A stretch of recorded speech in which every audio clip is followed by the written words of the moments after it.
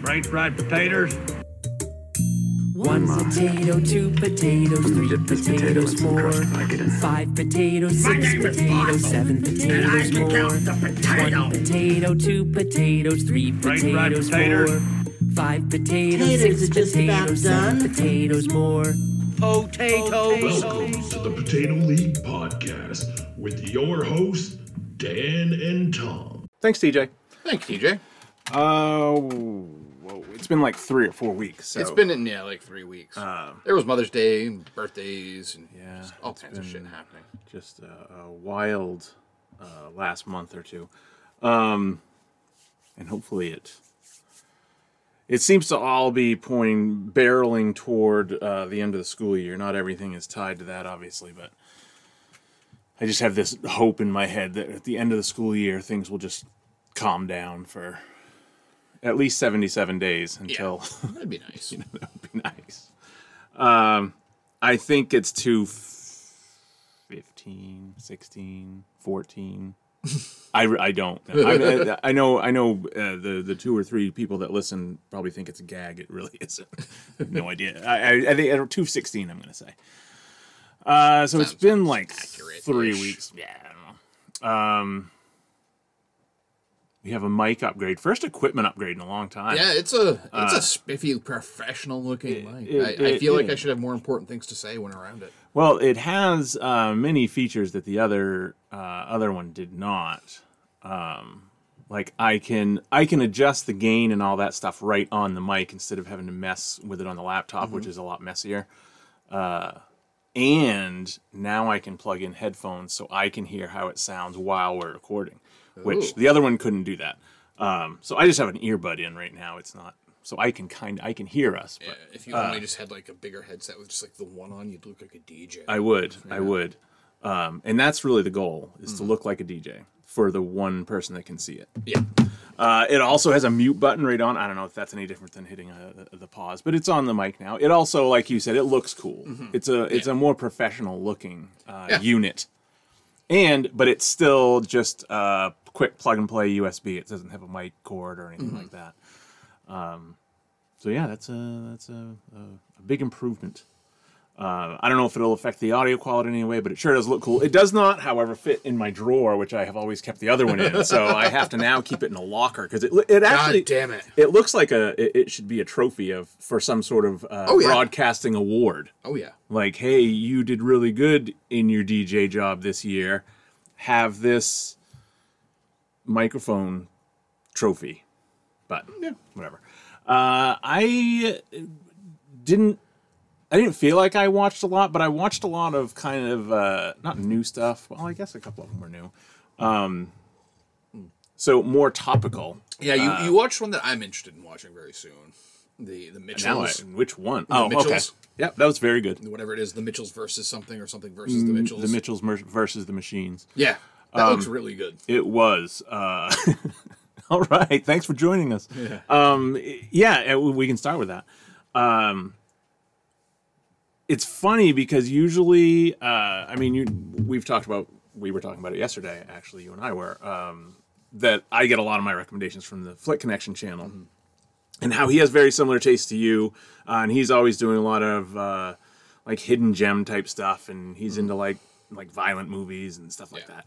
I actually watched the one this morning you were talking about. Oh, you did? Yeah, because we'll get to that next. Popped up in the middle of it. I'm like, oh yeah, this must be the one Tom watched. So yeah, it was the most recent with the 20 best hidden gems on Amazon Prime or something like that. But another usually in his monthly Netflix, he does a monthly Netflix video of what's arriving that month and when, and what's leaving. And in those ones, he'll usually touch on a couple of they're like family movies, and whether or not, like if he has seen them, like whether or not, look, you're not gonna like this. That dude has got to watch. I mean, I think I watch a lot of movies. That guy's got to watch a ton. In order to keep up with that shit. Because he also, like, if you watch, he rewatches a lot of stuff too. You would think someone like that is just watching. You wouldn't have time to rewatch anything. But all the time he's saying, I just rewatched this the other day for the 100th time or whatever. Like, I bet he puts down probably 4 to 5 movies a day. Probably. I mean, well, it's his job. Yeah. I'm sure that's the way he attacks it, you know. And I'm sure sometimes he doesn't fucking want to watch even good movies. Like, I don't want to do this right now. But the funny thing about it, and he's usually real good with the Netflix ones especially, and he didn't even mention that movie. No. So I don't know if he missed it or what, but because he talked about a couple other ones that I had wanted to watch with the kids on our family movie nights, because it's tough right now because there's nothing's coming out right in the last couple of months. So it's hard to, there's no Disney stuff, because it feels like there's a lull in between this, fuck it, we're just going to put it out on streaming, and a couple more months we can put this in a theater. Yeah. It's gonna be interesting because like HBO is the only one that's ever really straight out said, nope, these are all gonna be on HBO. Right. So there's this dead spot. It feels like right now. I feel like we're gonna have a huge August month. Yeah. Like August will be much more packed than usual. And I wonder if it will bleed more. I wonder if summer will bleed more into fall, into holiday. It'll just be one long release schedule. Would have been being released for the past, February through May, that didn't get released. Right. So he didn't even mention that one, which was odd, and I don't remember where. I might have just seen someone mention it on Twitter that it was same production crew from Spider-Verse. Oh, cool. Yeah, because I saw Miller and Lord's name attached. They're involved. Yeah, I figure they're just producers. Mostly, but. It's just like when you see two Pixar movies, you can tell, even if they're totally different. Which one's the A team, which one's the B team? Well, no, yeah, that too, I'm sure. But you can tell, these two movies are very different, but they're both obviously Pixar movies. Yeah. These are very different movies, but they're both obviously, they're made in the same style, and they've kind of, they're not doing it as heavy as the comic book looking style of Spider-Verse, but just that kind of presentation, I guess. Yeah. It's got an interesting voice cast.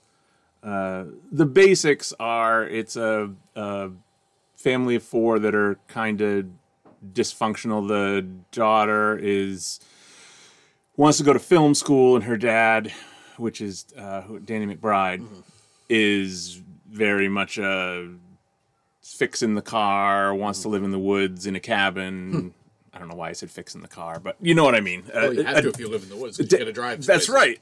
A dad's dad, and whereas she wants to go to the city and be a film student and all that stuff. So it's very, you can tell where it's going. They're going to bond over this experience.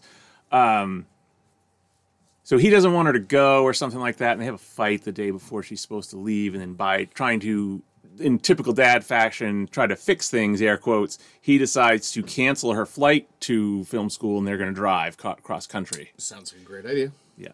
She wasn't thrilled, though. No. As one wouldn't be. Because she already had things set up for like pre-orientation parties to meet new friends and all that type of stuff. More people like her.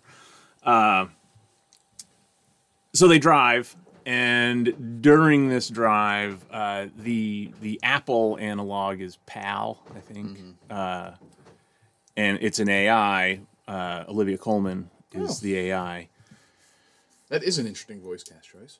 Eric Andre is the Zuckerberg esque figure that created all of this. I can deal with that. Who else is in the voice cast? Robin Needs Us.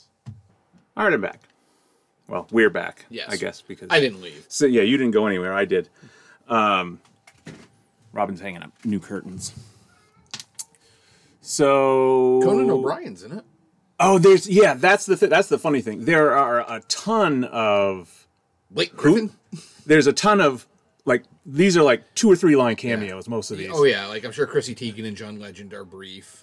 They actually have a bigger role than you'd think. But Fred Armisen is in it as the Deborah Bot 5000. Yeah. And Conan is the Glaxon 5000. Yeah. These are all like 2-3 line cameos, and you're all like, was that? Yeah. Yeah. But by then the movie's moved on. Yeah, right. And you never would have picked out Chrissy Teigen and John Legend basically play kind of versions of themselves. They're called the Posies. They're perfect. And they always have perfect Instagram vacation photos and stuff like that, whereas the Mitchells are a nightmare. So anyway, the AI, there's the PAL or whatever, No, PAL is the name of the device. I don't remember the name of the company. It doesn't matter. They're coming out with a new version of PAL, so they toss the old one, the Olivia Colman one, so she gets mad and makes the machines rise up. Mm-hmm. And hijinks ensue. So, I mean, that's... Got to be hijinks. Yeah, I mean, it is a well-made, well-acted, well-written, funny movie. Yeah, it's gotten stellar reviews. Yeah. Like, people are very pleased with it from the sounds of it. We all enjoyed it very much. It did suck, though, because it came out on... I don't know, it doesn't matter. Say it came out on a Thursday. I asked the kids if they wanted to watch it that Friday night. And Colin's like, oh, I watched that yesterday. It's like, are you fucking kidding me, dude? How did you do that? How? When? When did you watch this? He's got his own YouTube channels that recommend shit. Oh, my God. It's like, it hadn't even been out a day. I think it actually came out on a Friday, and I asked if they wanted to watch it on that Saturday night, which was like last week or whatever. And he's like, yeah, I already saw it. Are you fucking kidding me, man? No, what it was? He was homesick a day. That's what it was. And he watched it when he was home. That's what it was. I'm just going to tell them to stop yelling at us. And stopping and basically just creating havoc from the sounds of it. Just... Way to go, children. Yeah, they're the best. Just the best. I feel like this is not as loud as it should be. Now we're probably going to blow people's eardrums out. That seems a little bit better. I don't know. Who knows how this is going to sound? You might now have to turn down your device, whatever you're listening to. Apologies. So the one I asked you about, which was out of one of those Flick Connection videos, I don't even remember what it was called now. The Loved Ones. That's what it was. Australian movies, which always makes it creepier for some reason. Oh, it's because they're weird. And also I think the classic depiction of Aussies is friendly, smiling, funny people. So when you see them do some dark shit in horror type stuff, it's like extra creepy. Yeah, I'm not sure if I agree with his assessment that it's very Texas Chainsaw Massacre. That's why I don't. I mean, the premise of the story is this young girl who's kind of a social outcast, right? Asks out the popular boy to the prom. He says no, so she and her dad kidnap him and force him to attend a prom that they're having at their home. Right. And from there, shit gets really weird. So it does have that captivity in a strange home vibe going for it, but it is... I don't get Texas Chainsaw vibes from it. It's its own thing. It doesn't need to have that kind of connection. Is it bad that I don't even know what that would be? The Texas Chainsaw... I don't even know I don't even know the plot of Texas Chainsaw. Texas Chainsaw Isn't it a family? Yeah. It's a family and a bunch of unwitting teenagers on a road trip stop by to look at some shit. Things stop working. They get picked off one by Leatherface and Leatherface's family. And okay, so I did know what it was. Yeah, there's a lot of horror movies now with that plot. Oh sure, yeah. Yeah.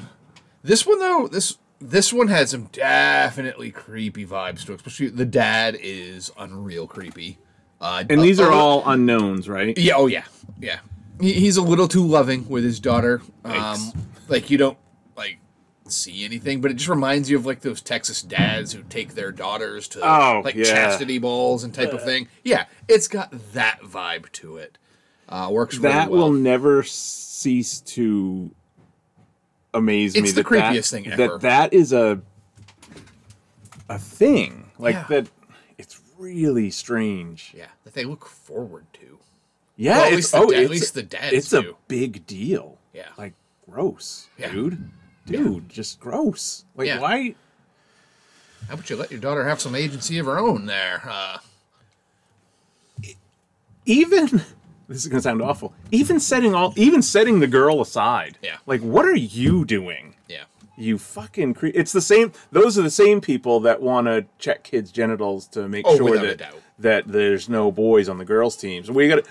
You know what? To stop any chance that we're just going to have to look at all of your kids' genitals. Yeah.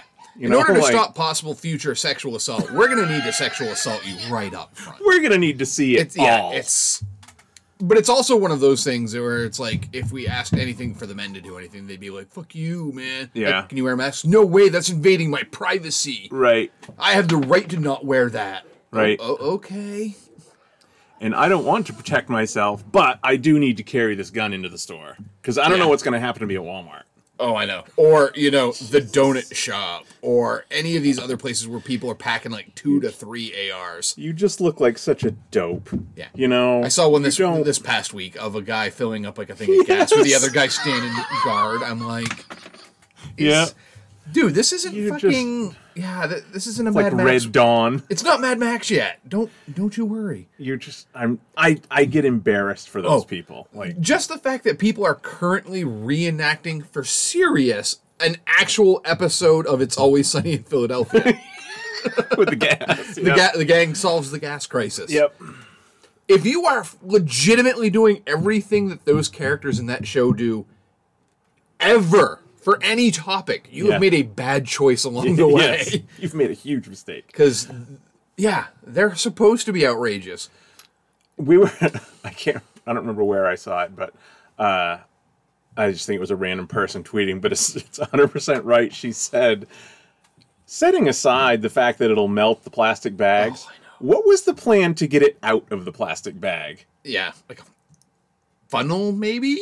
And you're just going to... It's like, have you ever tried to pour anything out of a plastic bag? What were you going to... You ever brought a fish home? Yeah. Like, what... And again, this is... If it doesn't melt through the plastic... Which it will in about 5 minutes or less. Yeah. If you want to test this, put a little bit of gasoline in a Solo cup. Yeah. And see how long it lasts. Because it's not long. Oh, yeah. There was someone that showed him, like, pouring gasoline into, like, the styrofoam coolers. And it's like, Jesus congratulations, you've made napalm. I was going to say, that's just going to be a gooey petroleum mess. Yeah. You've essentially made napalm at that point. Good job, guys. All right. I got to go up and quiet down the rabble-rousers. Pause. There, I'm back. You just got to knock them around a little bit. I actually just kind of asked nicely. Tilly did not seem absolutely amenable to the suggestion. I thought I asked very nicely. Said, look, you guys can still play. Just don't be wild animals. Yeah, Tilly's Tilly. She's fine. Where were we at? Oh, we were at the Australian prom movie. Australian horror movies, for the most part, are pretty damn good. Well, it wasn't necessarily a horror movie, and we've talked about it before, but going back to my childhood, one of my first totally creep me out movies was Fortress. I'm sorry, that film's a fucking horror movie for me. Yeah, I mean, I get it. I mean, maybe not if we rewatched it now, but when you're a kid and a bunch of people wearing animal masks, the animal masks, I did not like it. Yeah, no, I keep meaning to find that film and purchase it because we looked it up one day. I'm gonna add myself another reminder because I decided that. Because I started asking myself questions. Okay, like this year for my blog, I'm writing all about 90s movies. What am I going to do next year? I don't want to do... Because by then, I will have written about most of the movies I really want to write about as far as, like, essays. And I didn't want to be like, well, this movie was kind of cool. I liked it. Yeah. So I was like... So I decided for next year, I'm going to dive into, like, the lesser seen films that I remember as a kid.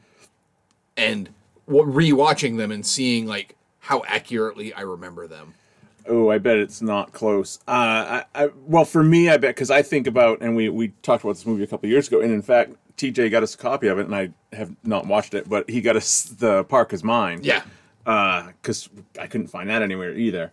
It's now got a nice Blu-ray release. It does? Yes. I bet Kino Lorber, I believe, did it. I bet other than the different clips having different colored tape on it, I'm not remembering anything correctly, I bet. I remember the swimming scene where they had to swim underwater to get out of a certain part of the cave into another part. Oh, are you doing Fortress now? Yeah. Oh, I was doing Park Is Mine. But yeah, no, I remember nothing. I don't think I remember anything about Fortress other than it was just like you said, the animal mask creeped me out. But I don't know. I bet I wouldn't remember any of it. Yeah. Like properly. So that's my goal, is to like find like at least 30 to 40 films that I just absolutely fucking loved as a kid for some reason and haven't watched them since I was a kid. Yeah, and fucking when you look up Fortress, the one with Christopher Lambert always comes. If you look up, Fortress 1985. Yeah. Then, was it Rachel Ward? Yeah, I think Who was so. the actress in that? I'm pretty sure. Is this it? Is this it? What? I don't know if it is or not. It might be. It might be. I'm gonna try it. I'm gonna see if you can get it for $2. Yeah, because that, I think when we looked it up before, it wasn't even. I thought it maybe didn't even have a Blu-ray or anything. It might not, but Man, I gotta reset here. I'm sure this is riveting to listen to. Come on. oh, it's not eligible. Boo. Oh well. Probably because right now, like, Voodoo's like, really? Yeah. Are you sure? Really? Okay. Yeah. That would have been the first one, but then also especially around that age, like because you're talking 9-10 years old. When did Thunderdome come out? 83. So the creepy Australian movies started, or the being creeped out by Australian creep Yeah, because Thunderdome just had some weird shit. And I mean, not even just like Master Blaster, but just like right, especially when you're 8. Yeah, the kids. Oh yeah, the kids were weird. Yeah. There's some gems in Australian cinema though. There really are. That movie I watched just recently that was really good was, what was it called? The one where the asteroid was hitting. I don't remember. Oh, the one with Gerard Butler. No. The only person that you would know was the girl that's in that's Betty Brant in Spider-Man. Yeah, shit, I can't remember the name of it. It was the last episode, but that was like a month ago now. I know. What else did I watch? I watched. Did we already talk about the Tom Clancy thing, or was that off air? Off air. I watched for a new movie, the Tom Clancy's Without Remorse with Michael B. Jordan. Came out the first of the month. You've seen it. It looks like super generic seen it. Action. There is nothing. It's like at some point I was actually saying it out loud to no one. Like, there's nothing in this movie. There's nothing that you couldn't cut out of this movie and plop into a different one, and it wouldn't be that jarring. Yeah. Like, nothing. There's no original anything. I don't even know how to say it. Like, every scene you feel like I've seen this 10 times. This storyline, they killed his wife and daughter. What? Yeah. Now he's going to do things his way, not the government's way. You have seen this, Dan. You have seen Tom Clancy's Without Remorse. My God, and the whole movie is that way. It would almost be hard to make a movie. It's like they just took idea starter flashcards and put them all together. Right, and didn't do anything else. Yes. No, we're just going to use this. No, guys, this is a springboard. We're just using this. Guys, this is gold. Give me another card. It's so bland. It's bland to the point where you're just like, I refuse to believe that nothing original or interesting is going to happen in this movie, but nothing ever does. I mean, the action's fine, but yeah. Because look, Michael B. Jordan. It sounds like you could have replaced Michael B. Jordan with Mark Dacascos. Anyone, and then it's a '90s movie. Well, he is the only watchable thing on screen. I mean, he's still terrific, but he needs a better agent. He did this. Oh, it's him? He produced it. Oh, jeez. This was a lot him. Oh. So maybe he needs to be more hands off. I don't know. Because he's terrific. Mm-hmm. It's just, he always is, though. So. It's just that everything else is just bland. And then I followed that up with Ava, which is exactly the same. Yeah. It's not the same exact movie. But it's Lucy. But it's Hannah. Yes. Sort of. Yeah. Every one of them. And all the other, I know you and I, we will make fun of people who say this because everyone's, I don't like trailers. They show the whole movie. And I'm like, no, they fucking don't. It's usually like stuff from the first 10 minutes. Not in this case. Ava, I'm not kidding. The trailer is a full synopsis. There is nothing left out of that trailer. You're going to love it when they do that. That tells you how deep the other 96 minutes are. Yeah. But that's the whole movie. Like, you see her with the villain at the end. It's nuts in the trailer. And I kind of felt that way when I was watching the trailer. I was like, this is feeling like it's too far into the movie to still be showing stuff like this. You know, fighting between characters that are supposed to be on the same side. Like, that's something you save, right? Nope. We don't. We got the whole movie. It was... And this was one, I think Jessica Chastain was heavily involved in. Like, she produced it, and it's just like, and again, she's fine. Maybe she's great. Shouldn't be producers. Although Brad Pitt does good production stuff, but then he'll sometimes throw himself into the movie when he shouldn't. Yeah, that was your problem with 12 Years a Slave, right? Yeah. See, and my problem there, my thing there was that the historically that person existed, but your issue was that it was Brad Pitt. Yeah, yeah. It's like, hey, that's Brad Pitt. Yeah. Took me right out of that damn movie for only like a minute, but still, it's not the type of movie you want to be taken out of. But Jessica much like Michael B. Jordan, Jessica Chastain's great. Oddly enough, though, it's got a good cast, but Malkovich is at his most mediocre. Colin Farrell is there doing if the Tommy Lee Jones who did Two-Face. Oh, it's not this over the top, but it's not that over the top. But like if you were to say, okay, Two-Face is this crazy thing, and Tommy Lee Jones went to 150. Yeah. This is what they did with he's overdoing it a little bit, and you're like, this is not the movie for a cartoony villain. No, it's a Bourne movie. Mm-hmm.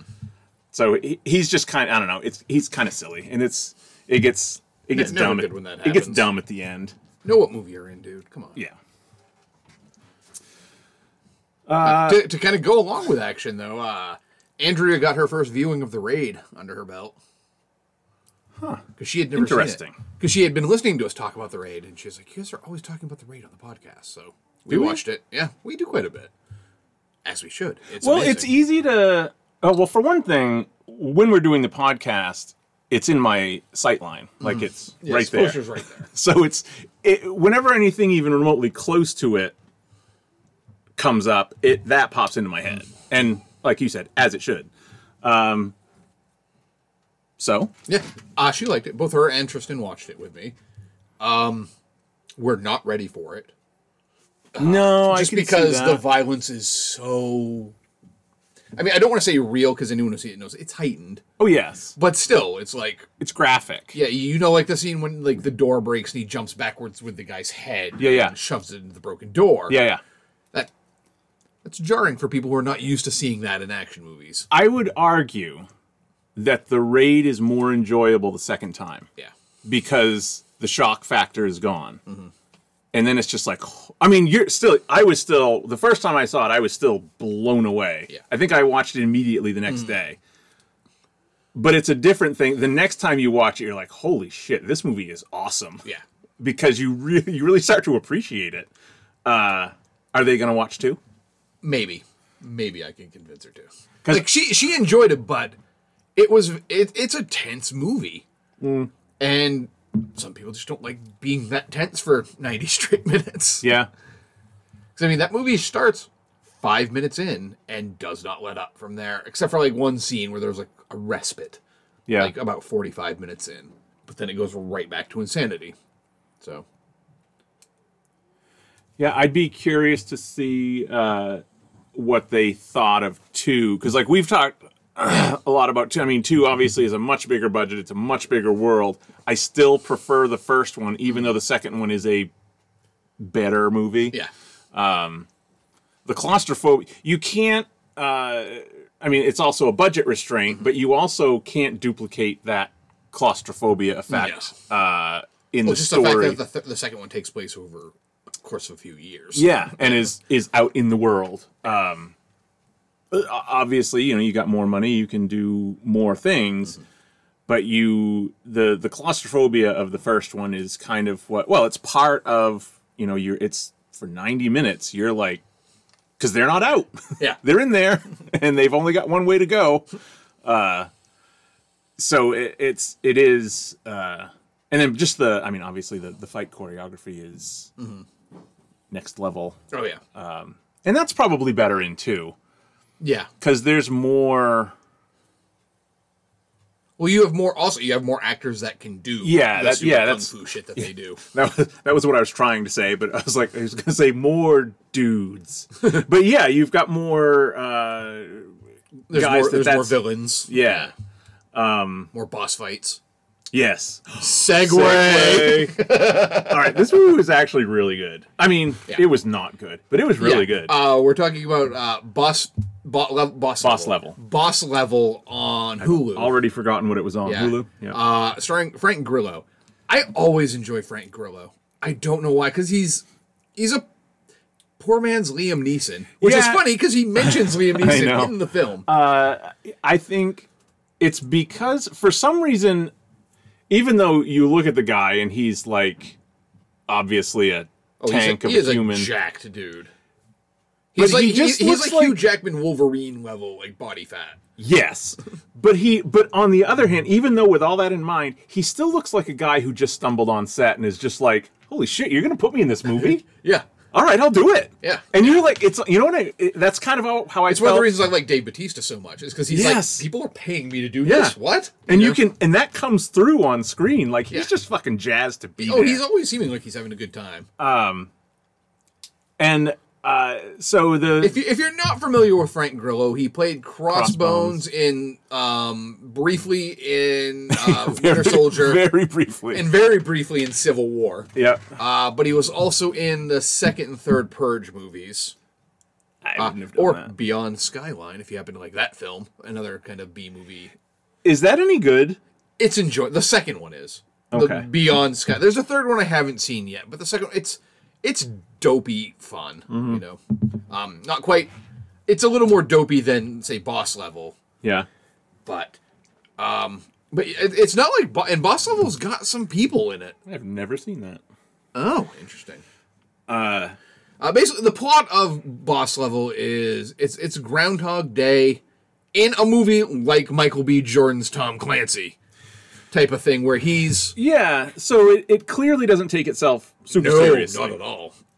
The thing that it's actually a merging of two kind of movie setups, which is the classic Groundhog Day, and I guess I had never thought of it this way, but it blends perfectly into this movie is a video game style movie, because that's what video games are. You die and you start over. Yeah, this film had the best little nods to it being a video game without it coming across like fucking pixels. Yes, that, and we were talking about that after because Dan watched it, and then that's the thing we should talk about. I had never even heard of this movie. I hadn't either until I saw you had watched it. Yeah, the plot is he's a retired special forces officer who is constantly replaying the day of his death, Groundhog Day style or Happy Death Day style. Yeah. The world, his ex-wife, I guess. Yeah, or separated. Works for the Hadron Collider type people, Right. They're doing some super serious sci-fi level shit. Right. That could either allow you to do time travel or could end the world. Right. And for some reason, there's a bunch of assassins trying to kill him, and he doesn't really know why. And he has to slowly piece it together by essentially playing the video game. Yeah, trial and error. There's side quests and shit, Yeah. And the part that I love the most about it, and this is what we talked about, was there's shit that he just straight up ignores. Yeah. That later you're like, that was an important piece of information. Like, there's a character that he sees, because at first he's like, I never make it past 12:47 in the afternoon. Never. This is when I always die. No matter where I am, one of the assassins catches up with me by this point. He's also, if you're not familiar, also spoilers for Boss Level, obviously. He he's narrating the whole time too. Yeah. And I think when we're up around, most of the movie takes place in he's attempt 140. You know, he's been doing this a while. Yeah, he's been doing some this flashbacks to older ones from time to time. Yeah, but for the most part, he's been doing this for months. Yeah, this same day. So yeah, 12:47. It always starts off the same way, where he's got a woman in his bed, and he wakes up and a dude is trying to kill him with a machete. Then a fucking helicopter shows up outside his apartment with Rob Gronkowski in it. With Rob Gronkowski.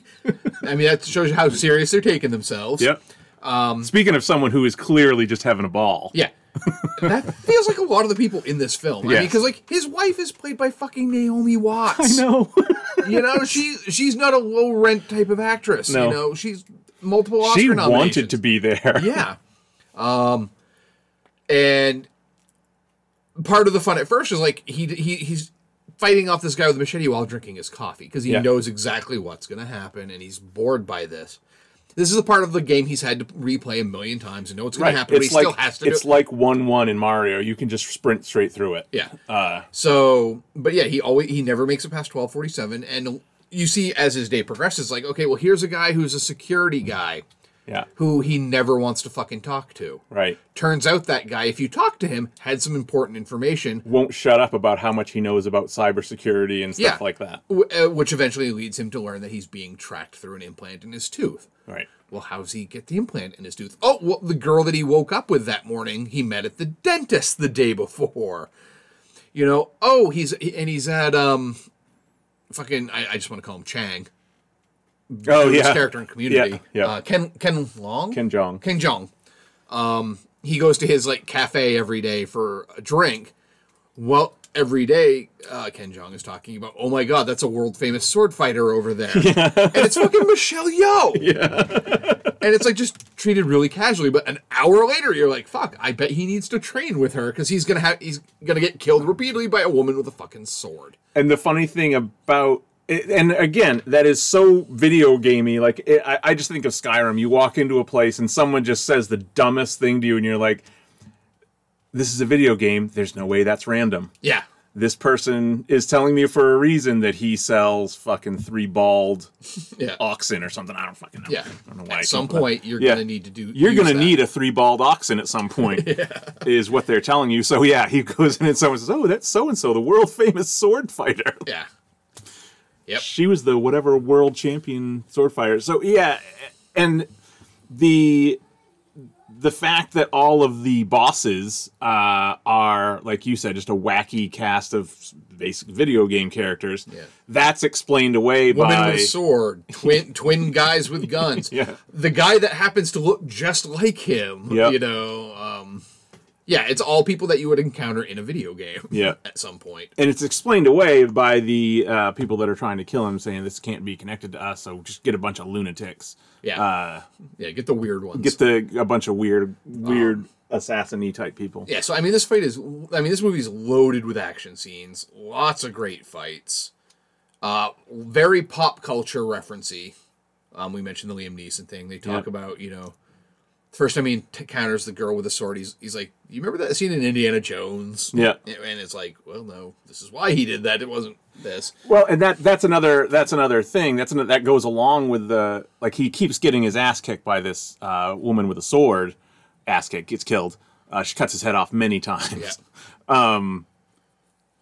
Is that no matter what he does, he can't beat her, like you said, until he gets training. And so, because he tries to shoot her a million times. With many different guns. And she dodges it. Yeah. Like in a video game, like the game's telling you, look, motherfucker, you can't do it this way. Yeah. We want you to do this. Yeah. Which is, again, you brought up Pixels, which I have not seen, but I'm going to shit on it anyway.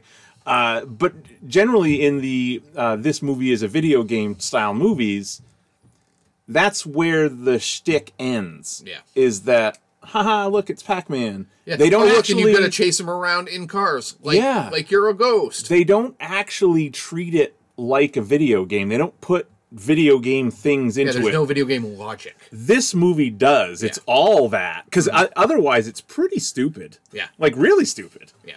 I mean, I wonder how people who don't play video games view it. It might come across as odd. Yeah. Or feel like it's lazy writing. Yeah. Maybe. But it's not. It's just using actually, the tropes of it. It's quite clever. I was going to say, that's the word I was going to use. It's not a smart movie, but it is clever. Yeah. But it also has heart to it because he's got, there's scenes with his son who the son doesn't know he's the dad. Right. There's bonding over video games. I was surprised at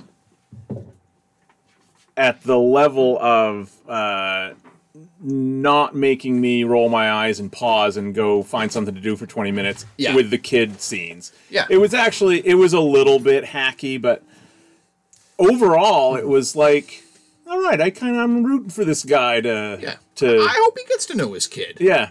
I'm trying to think of, since you mentioned Gerard Butler, there is a Gerard Butler one where there's a lot of kid stuff and it's just bleh. Like, I mean it's a trope that the hitman, the badass hitman has to get to know his kid, right, who isn't into the same things he's into. Right. One of the only things that bothered me about the film though, when they were playing Street Fighter, and they called it like an 8-bit. I'm like, Street Fighter. Oh yeah. Street Fighter was never 8-bit. It was 16-bit to begin with. And again, that's not what they're playing on that big ass screen. Right. That's a next gen upgrade for that game. Yeah, there was a couple little total nerd shit. Where I was, you start to raise a finger at them and you're like, it's not worth it. Don't get angry over this, dummy. You're enjoying this movie. Yeah. But yeah, overall, I thought I could rewatch that. Like a lot of the stuff I watched, I'm like, yeah, that was good. I'm never gonna watch it again. I'll probably watch that again. Yeah. It would be like a fun pairing with like a Happy Death Day. Yeah. Ooh, that would be a good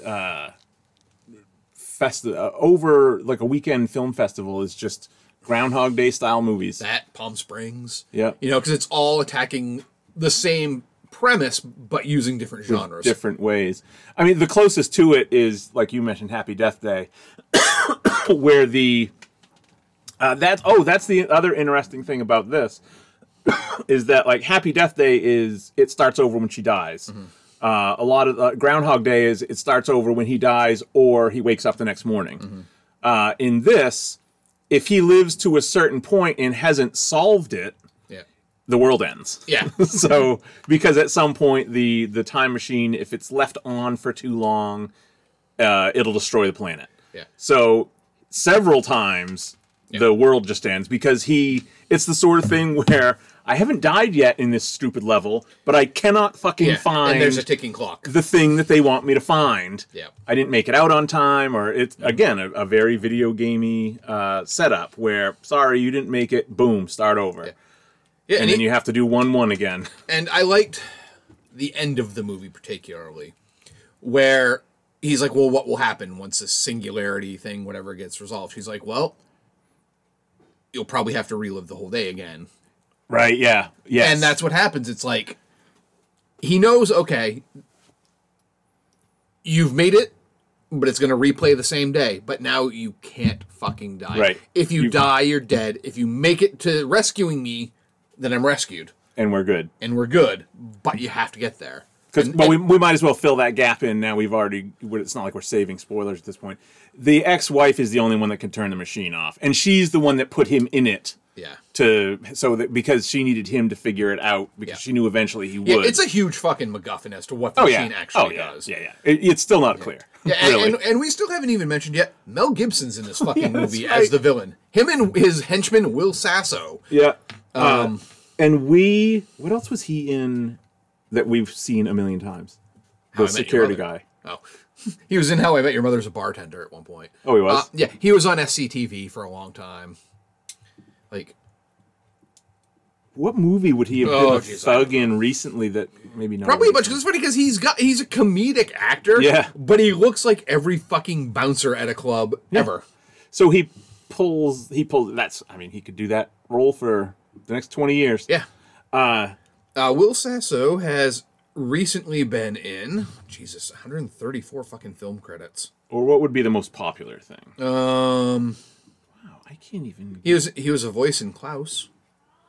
Yeah, that must have been it. 2 episodes of The Orville. Happy Gilmore. Super Troopers 2. Okay, maybe I don't fucking recognize. He's been in a ton of shit. Maybe I just recognize the face from seeing him literally everywhere here. 7 episodes of Family Guy. And the other thing we were talking about on the Mel Gibson front was I had to look it up. And I thought this was very interesting when you mentioned that. Before this, I still don't fully believe it, even though I've looked at it like 5 times.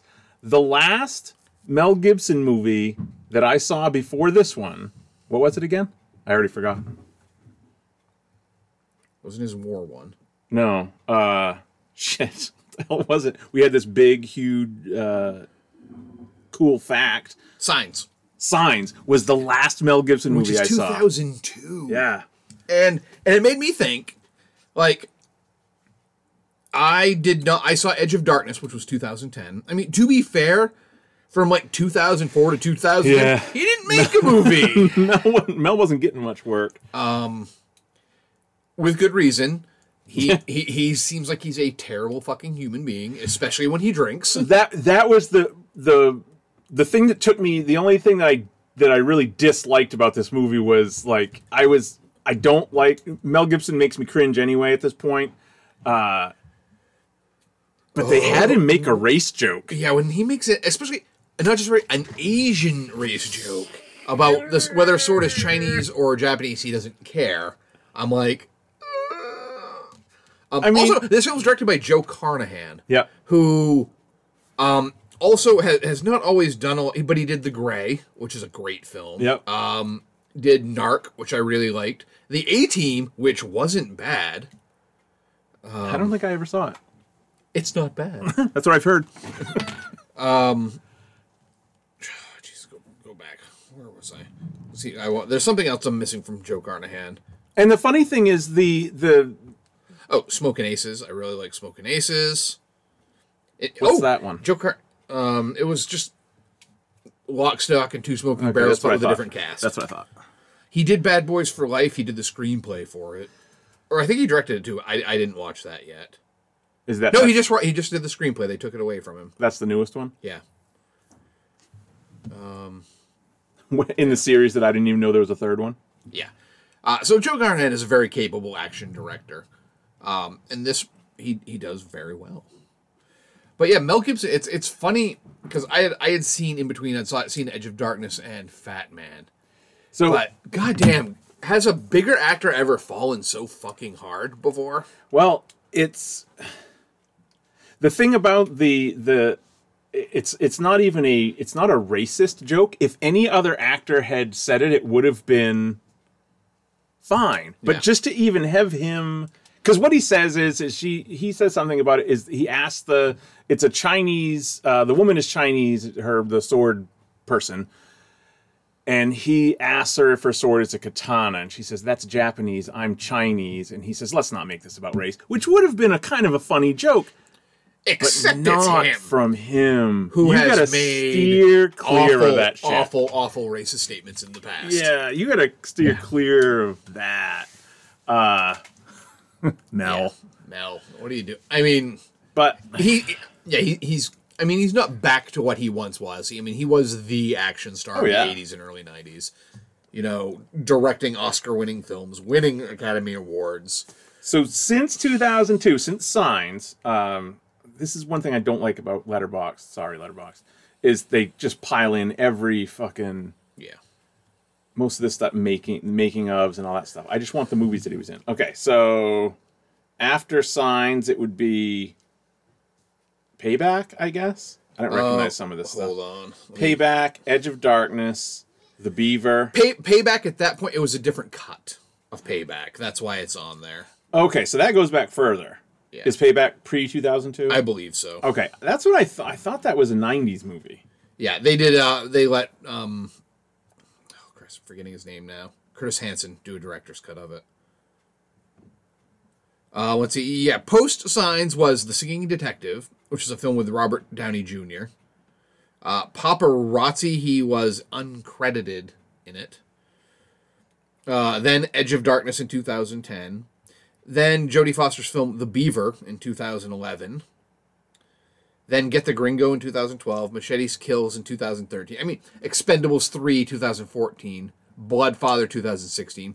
He's got a definite type of role that he's being put into. Daddy's Home 2. Daddy's Home 2. Dragged Across Concrete, which is on my shelf. I need to watch it, but that's only because it's by the same guy who did Bone Tomahawk and Brawl in Cell Block 99.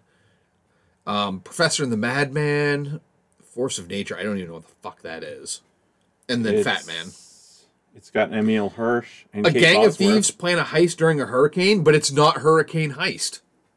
It's also not Hard Rain. It was the one with Man with Christian Slater. Yeah. Oh, Morgan Freeman, yeah. that movie where you can't hear any of the lines. Because it's rain, and it's hard rain, man. Dude, it's in the title. But no, there's an actual film called Hurricane Heist, because they did it on How Did This Get Made? It's Here's an... Yep. That's a double feature. Go watch that. Hurricane Heist and Force of Nature. Yeah. And Hard Rain. And then Forces of Nature with Ben Affleck. And who is that with? Sandra Bullock. Okay, I'm sure it's a fucking beaut.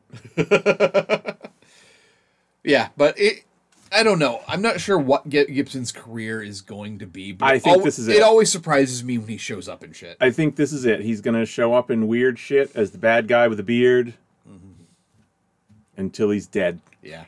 Guess, I don't know. But overall, I mean, this is once again an example of how our rating systems aren't really consistent with anything. I gave Boss Level 4 stars. It is not a 4-star movie. No, but I had 4 stars worth of fun. Exactly. Yes, that's exactly what it is. Yeah, I really like that. I will rewatch it. We both, I think, watched a Star Wars movie on the 4th. Yeah, I watched Rogue One myself. I watched Force Awakens because I've decided that I'm going to watch Rogue One on my birthday every year. I don't know why. I associate that. Did it come out around my birthday? Maybe it did. No, it would have been Christmas. Yeah, but still. Whatever. For some reason, I associate that movie with my birthday. So, and then we already talked about Mitchell's. I have thrown my actor list all the fuck off because I watched Infinity War and Ragnarok this week. Yeah, so that'll do it. But what? They're still fucked up for my my Kevin Smith film watch. Oh, I bet. Like, fucking Kevin Smith is literally my most watched actor right now. And I'm like, that can't hold. Jason Lee way higher than he should be? No, but Jason Mewes is. No, but Jason Mewes sure as fuck is. Yeah. He can't be too far behind Kevin Smith, can He's he? like one. Yeah. One film behind Kevin. Because, like, I watched An Evening with Kevin Smith, and that... Even though Jason Mewes was also in that. Maybe Kevin Smith showed up in something else. I don't know. But yeah, I can't have those two be my most viewed actors this year. I just can't. I mean, I'm sure Samuel L. Jackson will eventually overtake them for something. For some reason. Because he's still only 2 films behind them, and I've Yeah. only watched 1 Marvel movie all year. I can double check, but I think one interesting thing that watching Infinity War did was it, along with the Bong movies, it bumped Tilda Swinton to near the top. She's pretty high on my list right now. Because she's in 3 I Bongs? just watched a film with her. One of the things that she got noticed for, 1992's Orlando. Really? Where it's based on a Virginia Woolf book. Where she's a woman who doesn't age, but does suddenly switch. That's actually true. I take that back. She's a man who doesn't age, but suddenly switches genders at a certain timeline. And it's not like they use any makeup or anything. She's just dresses slightly different. Because she's very androgynous. She can do that. She does not age. It's a very... Yeah, she honestly does not look much different. And I thoroughly enjoyed that film. It's the first time I'd ever seen it. Oh, yeah. It's a 4-way tie with Tilda Swinton, Mark Ruffalo, Benedict Wong, and Michael Shannon from My Shannonnathon. Yeah. And then right behind it is Chris Evans and Hiddleston and Cumberbatch. Another thing that I'm Sons of rewatching, though, bitches. will definitely affect the outcome. I'm rewatching the Fast and the Furious films. Oh, no. For when Part 9 comes out. Oh, no. So fucking Vin Diesel's gonna be up there, man. Especially if I watch a couple Marvel movies. Oh, no. You could hit double digits. I could easily. Maybe I'll lean into it. Oh, my God. It's going to be him and fucking hear me staring at Tyree. I was going to say Ja Rule for some reason. No, Ja Rule's only in 1. Is he in Tokyo Drift? No. Which one is he? Too Fast, Too Furious. No. I don't fucking No, that's know. the first one with Ludacris. The rappers in Fast and the Furious films go Ja Rule, okay, Ludacris, Bow Wow. Really? Little Bow Wow. So not Lil. No, just Bow Wow. He's not Lil anymore. No, he's just Bow Wow in Part 3. What's he? Oh, he's in Tokyo Drift. Okay, I knew there was a rapper in Tokyo Drift. Yeah, which honestly, I like that one a lot better now. Had you ever seen it before? Parts. I'd never seen it continuously because it's one of those, like, my client was always rotating between the three of those, so I was always catching 15 minutes of one of them and not always knowing which one. And not caring. But Han grew to be one of my favorite characters in 5 and 6 and 7. So seeing the film that he was initially in, I actually really like. He reminds me an awful lot of Brad Pitt, and not just because he's just always fucking snacking. But he's very much like Brad Pitt in the Ocean 11's movies in those. Wait, so is timeline-wise Tokyo Drift is after? Yes. Jesus Christ. Yeah. Yeah, exactly. Especially because, like, that's the one where Vin Diesel made a surprise, like, end scene in. And they're like, someone's here to race you, blah, blah, blah. Says they knew Han. He's family. And I'm like, oh, Jesus, it's the first, like, that whole movie went... Part 3, there's, like, zero mention of family until the very end scene when Vin shows up to race him. And they don't even bring that kid back until, like, Part 8. I think he's in 8 briefly. The one with the really heavy accent? What's his name? Yeah, Sling Blade kid. Yeah, exactly. Yeah. Yeah, the one with the very heavy Alabama accent. He's also in one of the NCIS's. I think the New Orleans one, which would make sense. Yeah. Lucas Black is his name. Yes, I want to say Lucas Hedges, but that's not it. Yeah. What was Lucas Hedges just in that I saw? He was in Moonrise Kingdom. I just watched Moonrise Kingdom. But maybe we'll get Bow Wow in, like, Part 9 or 10. Because he's one of the ones... Oh, Ja Rule hasn't shown back up, but I guess Ja Rule's just a dink. So no one wants to work with him. Ja Rule story time? Worst book event ever. It's not really... Boy, Borders really is struggling, aren't they? That's how the independent bookstores die, Dan. Yeah. Is, Ja Rule story time. I was... I have to tell a mildly embarrassing story in order to get to those are always the Ja Rule story. So, Friday night, I didn't go to bed until about 2:15, which is unusual for me during the school year, because even on weekends, I'm done at 11 at the latest, just to keep my clock on the way that it is. But Friday night, I didn't go to bed. We watched, what did we watch? We watched Aladdin, because Tilly wanted to watch Aladdin. So that's what we watched for Friday night movie night. And we started it kind of late. So it was like, because I was still planning on watching something down here after. But we didn't start it until about 9. So it was like 11 by the time Aladdin got over.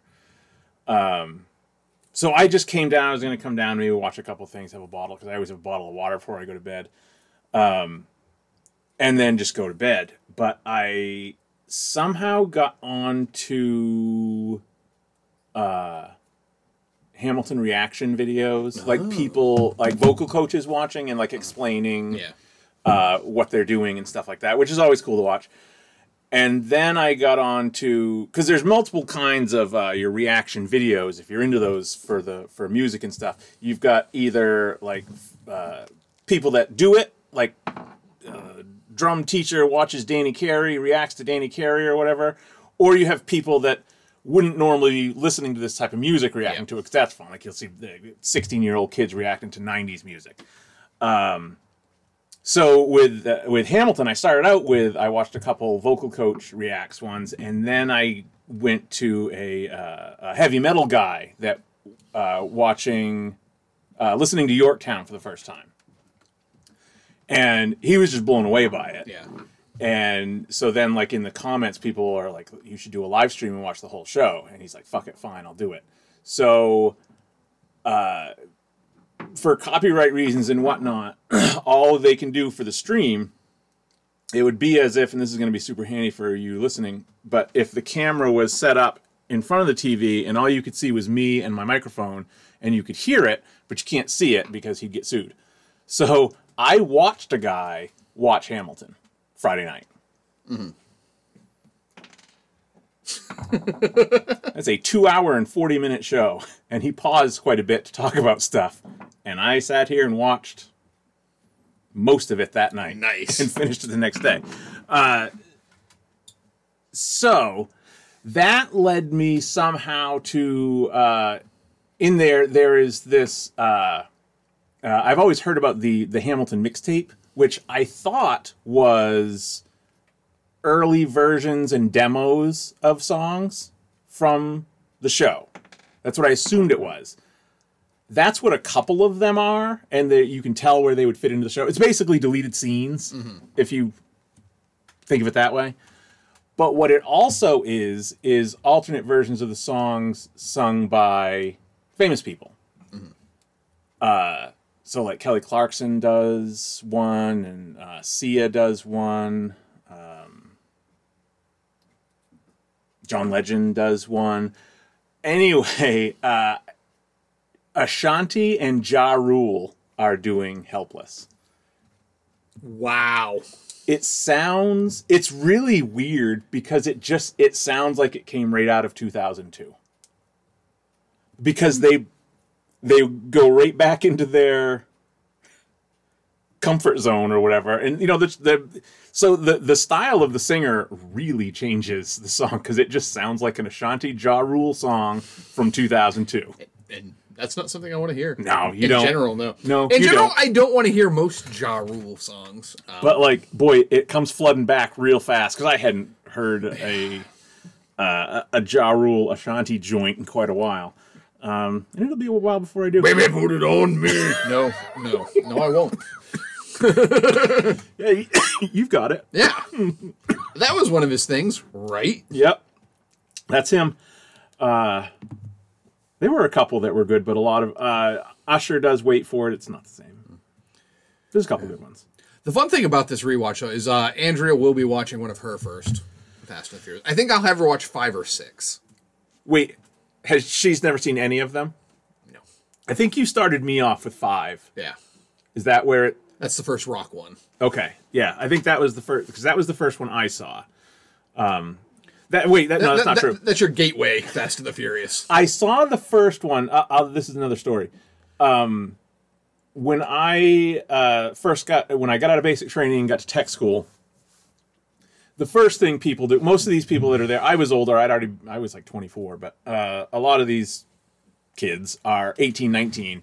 It's the first time they've ever had a job, first time they've ever had any money, and they had 7 weeks of making money where they couldn't spend any because they were basic training. So now they've got all this cash, and the first thing most of them do is they would go buy a DVD player and whatever the hit movie at the time was. When I got out of basic, the movie that had just come out on video was Fast and the Furious. So I've seen the first Fast and the Furious 1,000 times. Had never seen any of the other ones up until... So that would have been like 2002. Also the last time I saw a Mel Gibson movie. Interesting. So I didn't see any of those up until you had me watch... I think we were getting ready for 7. Yeah. You had me watch 5 and 6. So those were my first 2. And I just remember thinking, this is very different than the movie that I am familiar with. I would love to show someone part 1. Yeah. And then part 8. And then jump to 8, and then go, how do you think they got here? I would like you to fill in the blanks 2 through 7. Yeah, tell me how this film got to this point. I think someone else had a similar sentiment on something that I was watching. I think it was a trailer reaction to the new one. There was a trailer, right? Oh, yeah. And I watched it, right? Yeah. How did this get made? Did an hour-long episode to That's what it was. That's what I was listening. Okay, thank you. That's what it was. They were talking about it and said, if you just showed someone who had just seen this trailer. Yeah. That hadn't seen any of them, explain to me what's going on here. You couldn't. No. And that's part of the beauty of it. And I think that really starts with 5. That's when shit starts to get really fucking bonkers. And the thing that I think makes it... I don't know if it even makes it more endearing is how seriously it takes itself most of the time. Oh, yeah. Even though they're going to space. Yeah. In their cars. But you still get the fact that, Vin Diesel will never allow himself to be beaten in a fight or a car race in any of these films. He also can't isn't there something weird about he can't be, like, in a fight, he can't end up lower, like, on the ground. He can't have someone standing over him or something. Yeah. Like, dude. Yeah. How fucking fragile does your ego need to be? He's pretty fragile from the sounds of it. My God. And it's so funny because it's like the exact opposite of what I'm sure he thinks of himself. Yeah. And I find that a funny trait in a lot of, quote unquote tough guys, is how fragile they are. Like, my God, dude, fucking, why are you such a baby? Like, why are you such a baby? Yeah. Why? Who cares? You're a wealthy Hollywood actor. Yeah, who gives a shit? Yeah. Like, why? Something that I wouldn't waste 2 seconds even thinking about. Yeah. You think Frank Grillo has that problem? Yeah. Think Dave Bautista has that Right. problem? Yeah, exactly. They're like, it's not real. Yeah. No one's going to be like, no one's going to watch Vin Diesel get beat in a fight in a movie and go, fucking pussy. Especially if that person beating you is the fucking Rock. Who, by the way, could rip you in half if he wanted to. Yeah.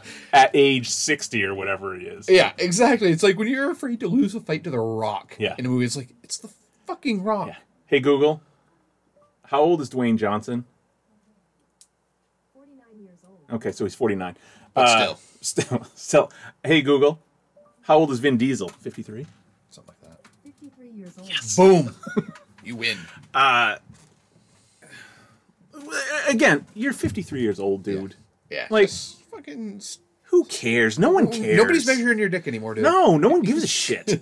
And I promise you, every single person watching it, not a single one was like, oh, man, did you see that? Vin Diesel just got beat up. Yeah. It's a movie, man. Yeah. It was in a script. No one can beat Vin Diesel in a car race because it's never happened. You can give him a shitty little car in Cuba that's barely held together and on fire. He'll still win. It's very similar to like the stories you would hear about like Kim Jong-un. Yeah. Like that he was the greatest golfer who ever lived and no one ever beat him arm wrestling. And he could beat grandmasters at chess and stuff. Yeah. It's the same vibe. Like, it's the same thing. Like, it's just as ridiculous. And you shake your head as to why. And I'm just as embarrassed for you as I am. I'm just embarrassed for you, Vin Diesel, as I am for the dead North Korean dictator. One thing that did amaze me, though, about Part 3, it was the first one that was directed by Justin Lin. Yep. So he directed the best ones in the series. I mean, he did 4, 5, 6 as well, before handing it off to James Wan for 7, which still amazes me. Which one of them has horror background? Wan. Okay. He's the one who did the Conjuring films. Okay. And Aquaman. And then that was DC trying to do what Marvel. Yeah. They were trying to Taika their Aquaman. Yeah. And it didn't fucking land. No. And then 8 was F. Gary Gray, but Justin Lin is back for 9, which excites me. F. Gary Gray did something good, didn't he? He did Straight Outta Compton, Set It Off. He's done a couple things. The Negotiator. He's done a lot of that capable action films. Like, he's never been one that's been. I'm like, he's a great director. Yeah. But he's. Of course, I should be careful saying that now because apparently, I insulted Ron Howard on Facebook, and all of a sudden the whole fucking. Oh, so I take it back. The whole world isn't against me on that. People are either like, "Yep, Ron Howard sucks," or "What? Haven't you seen The Missing?" And I'm like, "That's the fucking film you're pulling out." Well, and the weird spot to be in is like, I don't agree with either of you. I don't think he sucks. And that's the point I made in the original post. Yeah. He's a good filmmaker who I wish could be great. Yeah. This is another thing that amazed me. He hasn't written one of his own films since like 92. Really? When he did the story for Far and Away. That was the last film he's got a story by credit on. Who's the last director you know that is still making movies 30 years later? Who just came in and directed it. Who just directs. Yeah. I mean, he produces too, because he's a very good producer. But yeah. Good segue, Dan. Yeah. If you want to segue into the... Are you watching any of the true crime stuff on Netflix? No. The mini... I rarely ever do. They're well worth watching because they're most of them are 4 episodes, and that's it. Which I very much Which appreciate. is what they need to be in Yes. those. It's the ones that are... There's 12 episodes this year, and then you're going to come back for season 2. The most recent one is here comes Tilly. What's up, Tilly? Can I please have some wood? Some what? Wood. You want Kind of wood? wood. You gonna build a house? No. All right, I cabin? guess we're gonna have to pause while I figure out this wood conundrum. Stand by. All right, we're back. Tilly wants a piece of lumber to work on putting screws in. Yeah. Everyone needs to learn a trade, so it's always good. That's what we'll do after. It's We'll go her outside. pre-training for Habitat for Humanity. Right. She'll be probably still 10 years from now, 15 years from now, when Tilly joins Habitat for Humanity, she'll be working for Jimmy Carter still. He'll be 110 years old. Did you see that picture? Oh yeah, It looked fake. it did. Like, I'm like, they're what- so small. I'm like, did Peter Jackson take this picture? What weird ass force Photo? perspective is he using? Yeah, it's like Rosalind Carter is a Yeah. tiny human. Yeah, she's like 4.5 feet tall, 90 pounds, maybe. I mean, I don't know how tall Joe Biden is, but Jesus. I mean, he's, I assume, average height. Yeah. Hey, Google, how tall is Joe Biden? Joe Biden is 6 feet tall. In that picture, he looks 7'5". Ask her, how tall is Rosalind Carter? Hey, Google, how tall is Rosalind Carter? Rosalind Carter is 5 feet 5 inches tall. I don't believe it. Not anymore, she's not. No, she's like 5. She's like 5 feet tall now. No, she is not. Yeah. Yeah. Good force perspective there, Pete. Yeah. Oh, what else did I watch here? I watched a lot of weird things that just don't tie into one another. Because I watched a lot of classic films that I'd never seen. Like, I watched MASH for the first time. I'd never Oh, seen, you had I'd never seen that MASH? movie. I haven't seen it in years and years, but I was one of those who we watched MASH every single night forever. Like 2 episodes. So I've seen the series because my dad loved it. Yeah. So I've seen the series, I don't know how many times through. Mm-hmm. So by the time I watched the movie, I was like, this is not my Hawkeye. You know, I exactly. didn't like it. Exactly. Oh, it's funny because a lot of the comments that I saw on Letterboxd were people like, doesn't have nearly the character development of the show. Well, yeah. I'm like, the show's got 200 episodes. I'm like, you thought it was gonna? Yeah. How long do you think this movie was? There's 100 hours of the show. Yeah, so it's very enjoyable. But yes, you're right. It's not. That's not Hawkeye for me. That's not Trapper John. Right. But it's still a good movie. I watched John Cassavetes' old film Gloria. Whit Stillman's Barcelona. What else? I started the Three Colors trilogy by Krzysztof Kieslowski. I started off with Bleu. Oh, good. What else? This one though. I finally got around to watching this for the first time ever. And this right here. Okay, for those of you who don't know, I was talking about this Tom earlier. I started a huge fucking argument on one of my Facebook groups. Whenever I do one of my blog posts, and this was just a quick review. I wrote about 500 words on the movie, Ron Howard's The Paper. You watched Mother again? Yeah, on Mother's Day. I wrote a review of The Paper, which is a good movie. It's good. I like The Paper. It gets a little melodramatic and silly at the end, but I still enjoy it. Ron Howard makes movies that, for me, are okay. They're perfectly capable, workmanlike films where it's never going to be awful, but it's never going to be great. So I wrote on a post in one particular group that I posted to, I want to really like Ron Howard's movies, but I feel like most of the good work in the films comes from the acting and not his directing. Now, I understand directors direct actors. I get that, internet people. However, there were people out there who were yelling at me because apparently they think that's the only thing directors do. Right. Is coach the actors on what to do. Now, as with anything, the positive voices in this argument were about 1/3 of the negative people who had to yell at me. And people were making very solid points like, yes, that's a component of directing. Directors also have to do, they help the cinematographer set up the shots. They tell them where to point the camera. Right. They work with the editor to structure the film the way they want to. Often they work with a scriptwriter to mold the script into what directors have a finger in every fucking job. Yes. In the film. That's why they're directors. Right. But people were just like screaming at me, well, you must love his films, and if you think the directors are always doing a good job because he's the director, he directs the actors. It's like, no, that's not how that fucking works. When you work with people, I mean, he's always got great actors in his film. Yes. And people were like, well, he works well with actors. You're right, he does. Mm-hmm. I'm not discounting that, and I'm not calling his films shitty. Right. Any criticism doesn't have to be that you hate it. It's not a zero-sum game. Right.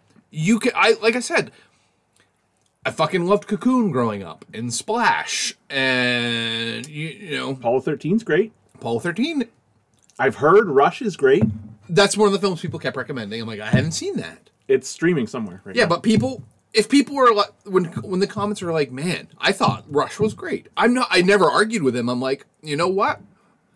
Maybe I'll watch. I haven't seen that one. Maybe that will change my mind. It's on Netflix right now. Or people were like, I really loved, how can you not say that A Beautiful Mind was great? It won the Oscar. And I'll be like, a lot of films I think win the Oscar that aren't great. This is what I didn't like about that film. And, you know, if we're going to have a discussion, I'm all for it. Yeah. But people were just like, oh, you're fucking stupid. You don't know what a director does. And I'm like, okay. And this is one I made actually a point with. I'm like, a great director can take anything and make it better. Yeah. I'm like, I recently watched Magic Mike. A movie about a fucking stripping Channing Tatum. Yep. Now, I only gave it a 3.5. I don't think it's a great movie because it's a story I've seen a million times. You know, down on his luck guy is doing what he can to survive, but what he really wants to do is this. In this film, it just happens to be he wants to make furniture instead of be a Hollywood actor or something like that. But it's that type of film where you're rooting for this guy because he works really hard and he tries and he wants a better life. But there are shots in that film that are some of the most gorgeous fucking shots in a film I've seen. I've never seen that movie. Because Soderbergh is a fucking great director. He can take shit. Like, another one that I use is Out of Sight. That's a heist film. Multiple heist films. I still haven't seen it. But it's great. I know, it's on my, I bought it for $2 one day. But again, there's stuff in that film where you're just like, man, this is beautifully shot. This is fucking gorgeously edited. Holy fuck, this is a great movie. And it's because Soderbergh's directing it. Soderbergh is a great director. Ron Howard is not. And people are like, oh, but people love him so much. I'm sure he's a great guy. I've never heard a negative word about Ron Howard. Sure did like the Andy Griffith Show. Yeah. He was great on that. Yeah. I'm not calling him fucking Harvey Weinstein here. I'm just saying his films don't fucking excite me. Ever. Because I know what I'm going to get. And it fucking threw people for a loop. And I'm surprised. I guess I'm not. I'm surprised that someone like him has. I would expect more a reaction more like that if you said something about Scorsese or Tarantino or something that would have a really hardcore. People were fucking and again, this I think I made the comment to you yesterday. I can write a fucking post, an essay that I think is great about how much this film means to me, blah blah blah, and it will do okay. It'll get good views. I can't fucking I apparently call out fucking Ron Howard, and that post has been getting traction for 3 fucking days now, which that's a lot. It's surprising. It's like having usually a post window for views is 24 hours. You know, it gets a lot of good views for 24 hours and then it's done, which is why I do like 3 to 4 posts a week so that there's constantly eyes on the page. Yeah. And that's why I do stuff like quick reviews. So I'm like, I'm just going to give this movie a quick review. This won't cause a stir. But yeah, like it's still. It's like having a really strong opinion on bread. Yeah. On like white bread. Which is funny because a lot of people compared him to white bread. Well, that's what I was. Yeah. You know, like how can you have a really strong opinion on this? But like, yeah, that is still getting views today, 3 days fucking later. To the point where it's like, I'm probably going to have my busiest month based on this. Yeah. Based on your... It's my busiest week in over 8 weeks. Based on me. Because you had to trash Opie Cunningham. And I didn't even trash it. If you read the review, I really like the movie The Paper. I'm not... I did mention it's not as good as Spotlight or All the President's Men, because it's not. Or even The Post. Yeah. But yeah, Did you? You didn't like the Post though. Did you like the Post? I still haven't seen the Post. Oh, you haven't seen the Post. Post is pretty Yeah. good. And people are like, "Oh, well, Ron Howard's just like Spielberg. Spielberg just does super popular movies." I'm like, "Yeah, but he also did fucking Schindler's List."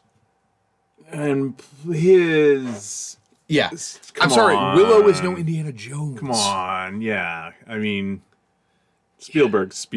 Yeah, Like that's and not again, that's not fair. There are streaks in his career. I'm like, nope, that movie. I didn't care for Always. I thought that was kind of a lame ass movie. Empire of the Sun, that was okay. But again, this is the guy who gave us fucking Schindler's List. If he never directed another thing ever, he directed a honest to goodness Hollywood masterpiece. Yeah. Ron Howard is not going to give us that. No. If he does, awesome. I'll be the first one to fucking watch that at the theater.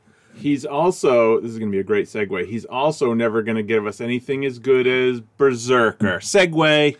That was pretty smooth, wasn't it? Oh, God. Because we were going to talk about Berserker. Now, I'm just looking through the movies That Dan movie watched. was fucking weak. It was one of those ones that I bought from like Vinegar Syndrome, where it's like Yeah. it's a low budget film, and sometimes they're great, but it did have a fucking Nordic werebear in it. But You don't get that in everything. it heavily underutilized You don't the get- Nordic werebear. You don't get that in Ron Howard movies. There was no Nordic werebear in Backdraft, was there? The closest thing was Splash. If you're gonna use a mythical creature, She fought off a Nordic werebear on the way to Tom Hanks. yeah, that's the other. People love fucking Backdraft. I remember everyone know. loved Backdraft in high school, Well, and I was like, it was a huge hit. well, it's And because in Milo, everyone wanted to be a fucking volunteer fireman growing up. it was their highest aspiration. And I'm just like, No offense to volunteer firefighter. No, but again, it's not a great film. When your lead is fucking Billy Baldwin, you're not making a great film. Right. Doesn't matter that Kurt Russell's in it. Or I was going to that say fucking the Howard Bobby heads. De Niro is the in it. Howard heads are going to argue that it's a Kurt Russell movie. He's not the main character. Sorry. Well, Billy Baldwin is just your eyes through the which is actually that's what it. Billy Baldwin is the ultimate. This is how we dump exposition on the audience. You throw a new person in, Yeah. so that everyone has to explain everything to them. And I haven't seen Backdraft in 20 years, and I bet that's exactly what happens for the first third of that movie. Anyway, Maybe I'll go on a Ron Howard marathon and just mediocre the whole fucking world up. gonna see a shitload of 2.5s. Yeah. Well, so you watched Mother on Mother's Day. Mother! And I've told Andrea that if she ever talks about it, she has to say it like that. You know what you should have done for Mother? You should have watched Mother, and then Mother. I thought about it, but by the time I thought about it, it was like too late. It was like 7 o'clock at night, and I'm like, That would be. because I could have also watched Albert Brooks's Mother. That would have been good. Interview with a Vampire. Why did you watch Interview with a Vampire? Because that was one of the ones I wrote an essay about. Okay. And that's also the only reason I watched fucking Queen of the Damned. Because I was like, I wonder if that's as bad as I remember. Yep. Apparently it was. Doesn't have Ashanti, but it does have Aaliyah. I was gonna say. Speaking of Aaliyah late doing the 90s. original weird shimmy yeah, that what's her name used in fucking Suicide Suicide Squad. Squad. Yeah. I don't have a character, so I'm just gonna stare and shimmy. Yep. Okay, go for it. I will do some rhythmic, creepy motions. Mm-hmm. You watch Tokyo Drift. Fried Berry. Fried Berry was interesting. It was the newest Joe Bob Briggs film that he had one of the past weekends. It's a South African film, which you don't get to see many of those. It's about a guy who gets abducted by basically a meth head who gets abducted by aliens. And I then hear that he's a drug addict, abusive bastard. Yes. But then the aliens take over his body and go back down to Earth. Egger style. Yeah, pretty much. And then just fuck everything. Oh, so not like Egger. You know. Egger just No. drank a lot of sugar. Yeah. This guy's about as attractive as Egger, but apparently in South Africa, everyone wants He's to in an fuck Egger him. suit. Yep. Yeah. He just does more drugs and fucks. Not the greatest of films, but it's like it's like a debut director fucking from South Africa. I'll watch that. Why not? Speaking of that, similar tone or similar storyline, the most recent, or as of a couple days ago, I guess, How Did This Get Made was for a Rowdy Roddy Piper movie from Whenever where he's like the last virile man on Earth. And Hell Comes to Frogtown. Yeah. That's fucking cinematic gold, man. What? I listened to the whole episode, obviously. It's phenomenal. Vinegar Syndrome, bringing them back, actually did a deluxe edition Blu-ray of that. Okay. It's as terrible as you think it is. Because, he plays... Rowdy Roddy Piper plays the last virile man in a post-apocalyptic wasteland. Yeah. The frogmen, they're literally mutant frogs. Is it animatronics? Yeah, it's animatronics and makeup and shit like that. Yeah. Very low budget. It's like they filmed it on the sets of Mad Max type of thing. And the frogmen have kidnapped all the last women that can be impregnated. Oh, okay. See, I missed that part of it. So Rowdy Roddy Piper has to go rescue them, and then once he rescues them, he has to fuck them. Yeah. Yeah, that's a great movie. Yeah. Vinegar Syndrome is they put out a lot of those type of films. I'm one of the next one that's coming out as part of their halfway to Halloween sale or halfway to Black Friday sale. Tell me if you've heard this plot before. In the post-apocalyptic world of 1960s Nevada, a rock and roll samurai on his way to Las Vegas takes a young orphan boy under his protection as Death and the Metalhead Horsemen chase after him. It also doesn't mention... also Elvis is the king of Las Vegas. What is this? It's a film called Six String Samurai. Tell me that isn't fucking Fallout New Vegas, though. Is it a new? Oh no, this is from 1998. But yeah, I was because I remember hearing about it but never seeing it. And I'm wait a minute, a post-apocalyptic world, nuked USA, and the leader of Las Vegas is Elvis. Okay. But yeah, that's the next one getting their deluxe super treatment. So I'm I'll fucking buy that. Why not? Wild. But yeah, when did they do Hell Comes to Frogtown? I'm looking for it. I can't find it now. Maybe I dreamed the entire episode. I just listened to it. I'll just look it up this way. That must have been a good episode for them, though, because that's the type of film that fucking begs their attention. Okay. It's episode 136. Oh, so they must have just pulled it back off of... Yeah, it was a live show that they just recycled. Okay. One podcast that I have recently discovered that I bet you would like, Junk Food Cinema. Okay. It's Robert Cargill, who's a writer, and some other dude. But recent films they've done, The Legend of Billie Jean. They talked about Legend of Billie Jean on How Did This Get Made last week. Something Wicked This Way Comes, Slapshot. I mean, they also did Heat. They just did Heat, yeah. But Days of Thunder, Office Space. They do good stuff. And it's a very enjoyable podcast. They just recently... I can't remember what it was I'd heard. They'd mentioned it on another podcast that I listened to. They just did the first Fast and the Furious. Yeah. But they're quite good. I enjoy them. Yeah, I'll do that. I can do that. Nice. Where's my stupid list? So I screwed up my thing by doing 2 Marvel movies. So Moonrise Kingdom is the last new one that I watched. Well, I've still never seen that. You've never seen Moonrise Kingdom? Nope. I own it because I bought it on Criterion during one of their sales. But it's the one Wes Anderson film I haven't seen other than Isle of Dogs because I still haven't seen that yet. I also need to watch Bottle Rocket because that's also on something. And was recently recommended on what's his name's list. Yeah. So it's Amazon then. That's where I saw it's on Prime. Yeah, because that's how I got to Moonrise Kingdom. I think I was putting Bottle Rocket on my list, and that was obviously Bottle Rocket is it's rough, but it's enjoyable. You can see they're Jesus, I know how all these guys got popular. Yeah, it's you can see it in that film that these guys have a career ahead of them. And I think the way he puts it is, it's you can see where this was Wes Anderson before he kind of allowed himself to be full Wes Anderson, but you can tell. Well, yeah, because he didn't have the budget to full Wes Anderson. Yeah, he had to use available sets and stuff like that. He couldn't create his own little dollhouses.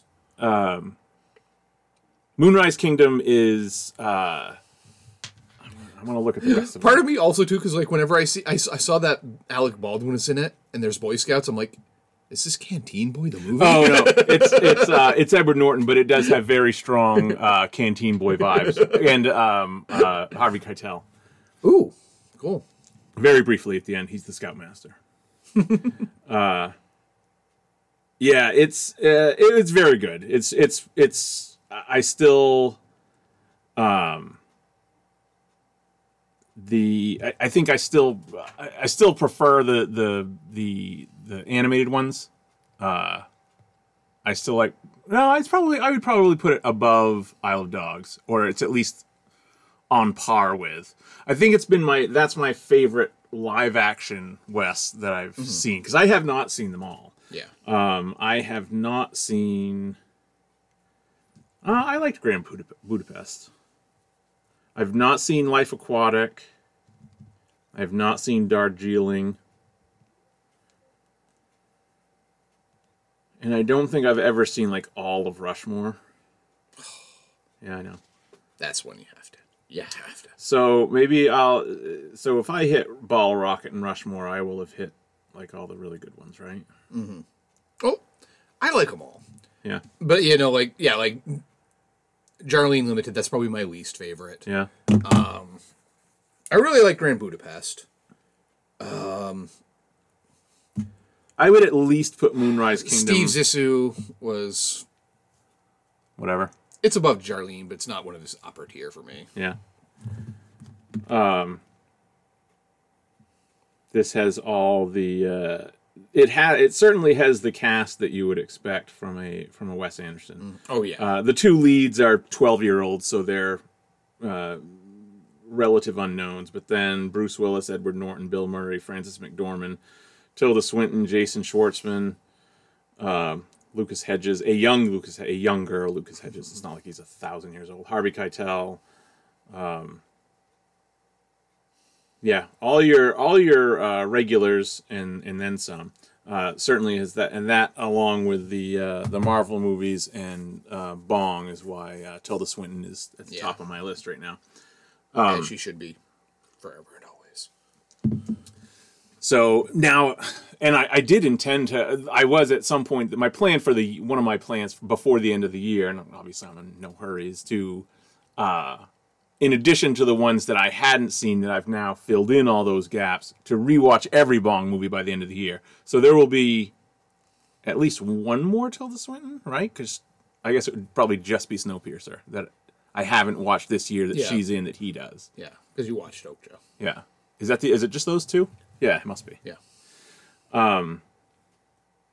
Tilda Swinton didn't pop up in Parasite at any point. She should have. That would have been hilarious, actually. She's that if good. she She's was the that one good behind. an actress. If she was the one behind the wall, she's just Tilda Swinton. She's just been there the whole time, and that's who. She's not a character. It's just Tilda Swinton. Why are you back here? My wife locked me in this place years ago. Spoiler for Parasite. Yeah. I would put Moonrise Kingdom above Grand Budapest, I guess. Oh, wow. For me, I guess. I say that. When did I watch that? What did I give Grand Budapest before I shoot my mouth off too much and contradict myself? Yeah, I remember with Grand Budapest, I put off watching that for the longest time. Yeah, I just watched it in the last couple of years. I don't know, yeah. With Anderson, I have to be in a certain mood for most of his films. Yeah, after Moonrise Kingdom, I thought that I'd knock out Bottle Rocket really quick because I was kind of in and they're both very short. It doesn't say specifically like most Wes Anderson things, but it presumably takes place off the coast of Maine. Mm-hmm. So there's that fun. They're all made up islands and stuff. Oh yeah. But, it's funny. It's very Wessy. Worth a watch then. Yeah. I mean, I was going to watch it anyway. It's not like I was holding it out for any real reason. There's a longer than necessary scene of 12-year-olds making out, which I could have done without, but... Ew. All right. I see enough of those gross little turds all week. I don't need to see them. Every time I turn a fucking hallway corner, or the 3 hallway corners that exist in my life. There's actually very little of that goes on. Whatever. I'm sure it happens. I'm sure it happens later. Because there's no dances. We don't have dances or anything this year. So there's no. That's true. There's all the chances are gone. Yeah, there's no hands on butts. We're not going to do that and just walking down the hall. Yeah, so that was the last new thing I watched, and then we watched Aladdin the other night, which I really enjoy, and it's kind of like Boss Level. There's a lot wrong with Aladdin, like just the pure cash grabbiness of it. We're talking the live action. Yeah. Then you're supposed to say Guy Ritchie's Aladdin. Sorry. Yes. It is one of my favorite Guy Ritchie movies, which is interesting. And it definitely, because really we didn't watch it a lot. We listened to the soundtrack a lot because we went to it, and that was our drive-in movie that we went to that time. And then I think we watched it when it came out on video, and then I don't think I watched it again, but we listened to it a ton. So this was my first time watching it, probably in like 2 years. And it's very Guy Ritchie-y. Like the action sequences are like where he speeds up and then he slows down and stuff. Yeah. The Guy Ritchie. See, he's got a director's fucking signal. You know? Oh yeah. Oh, yeah. you can take that fucking Ron Howard. Guy Ritchie has a directorial style. You can tell when you're watching it, like, oh yeah, there he is. Yeah. There's no fast talking people with Cockney accents, but that would have been great. If fucking Vinnie Jones, you've got Vinnie Jones to be the genie. Oh man. Now we're talking. You could have done that. You could have had You could have had Jason Statham as the fucking evil dude. It could have been Jafar. Yeah. Fuck yeah. See, this movie's now better. Yeah. We've improved Aladdin just with casting alone. The Netflix things. We're watching right now the one about the Cecil Hotel, specifically the. I do want to see that one. The Elisa Lam thing. Oddly enough, produced by Ron Howard. Man, the all of the Netflix true crime ones have been really good. They've all been like major cases too, so it's not like obscure things. There was the Night Stalker one from a few months ago. The most recent one before this one was the Son of Sam one. That one was really good. There was a lot. The thing that's interesting about them, specifically the Son of Sam one, is that they kind of focus on. It's through the lens of a certain kind of angle. Like the Son of Sam one there was this journalist who like really dug into the Son of Sam stuff, and he wrote that book. You'd recognize the cover. I can't remember what it's called. It's something of Evil or. Oh. You'd recognize the cover if you saw it. And he, after the case was closed by the NYPD because they just wanted it over with. He found all of this, I don't want to sound QE, but legit evidence that should have been looked into, that it wasn't just him doing this. And NYPD didn't want to hear any of it. Oh, God, no. For obvious reasons. That part is not a surprise. Yeah. So the whole thing is, all of this guy's materials, all of his notebooks, all of his tapes and stuff, he died a few years ago. This filmmaker got all of his stuff. Oh, cool. So that's what this. So it's kind of like the Son of Sam case, but through the eyes of this Maury Terry, I think his name was. Yeah, because I mean, I hate to say it like that, but if any mass murderer is open to possibly being multiple people, it's Son of Sam. Yeah. Because he just shot people with a .45. Right. There was no elaborate kidnappings or there was no BTK. He just walked up to people in their car often and fucking shot them with a .45. Right. And this was before like they could do a lot of like bullet matching. Right. So easy fucking way to like if your wife or something was cheating on you and you wanted to kill her and she had dark hair, that was the time to do it. Yeah, you could. It's gonna get blamed on this fucking Son of Sam. So, and even it shows kind of the climax of the series is this guy years later in the 90s at some point got an interview with Berkowitz. and like he's obviously a psycho, but like just when he's just sitting there talking, he's just a dude. Yeah. You know, and he's like, so he's in that way, he also has nothing to gain. Yeah. So in that way, it's, you know, I don't want to take the word of a serial killer, but when he sits there, because he goes through them, the Maury guy, he said, did so-and-so and so-and-so on July whatever, 19 whatever, did you do that one? Yes. So-and-so, blah, blah, did you do that one? No, but I was there. No, you know, it's not like he's like saying, no, that wasn't me. Yeah. He's like, I did not pull the trigger on that one. And he won't. But he won't snitch because snitches get stitches. Well, he says that he was told if he ever named names that anyone, any relatives he has that are alive would be dead. Yeah. Which probably. Which a lot of people that seems were like kind a legit of concern. Yeah, a lot of people that were kind of in Especially they've evaded capture for 40 years. Yeah, a lot of people that were in the orbit are dead from less than mysterious circumstances. Like, you know, this one guy that was implicated, he all of a sudden died of lead poisoning to the skull. Huh. They just found him one morning in his house with a bullet in the back of his head. Weird. It's really strange. So it's not even like, oh, they got in a car accident. Like these people they get snuffed. Yeah. So it's believable, but again, you know, that's the side that we're getting. You have to also take these things with, well, that's the side of this that this documentary is coming from. So take that for what it's worth. But it is, it's you know, just like the rest of them. The through line with all of these is they're really well made. The one that we're watching right now, the Cecil Hotel one about Elisa Lam. I think we have one episode left. That one, I didn't realize that. Like I knew, I was aware of the case because that's the one, if you don't know what I'm talking about, that has the creepy elevator footage. Yeah. And of course, there's all kinds of, there are web sleuth chat rooms set up. Geez. That's one that people are always debating about. Yeah. So it was actually one of the, because this was 2012 or 13 that this happened.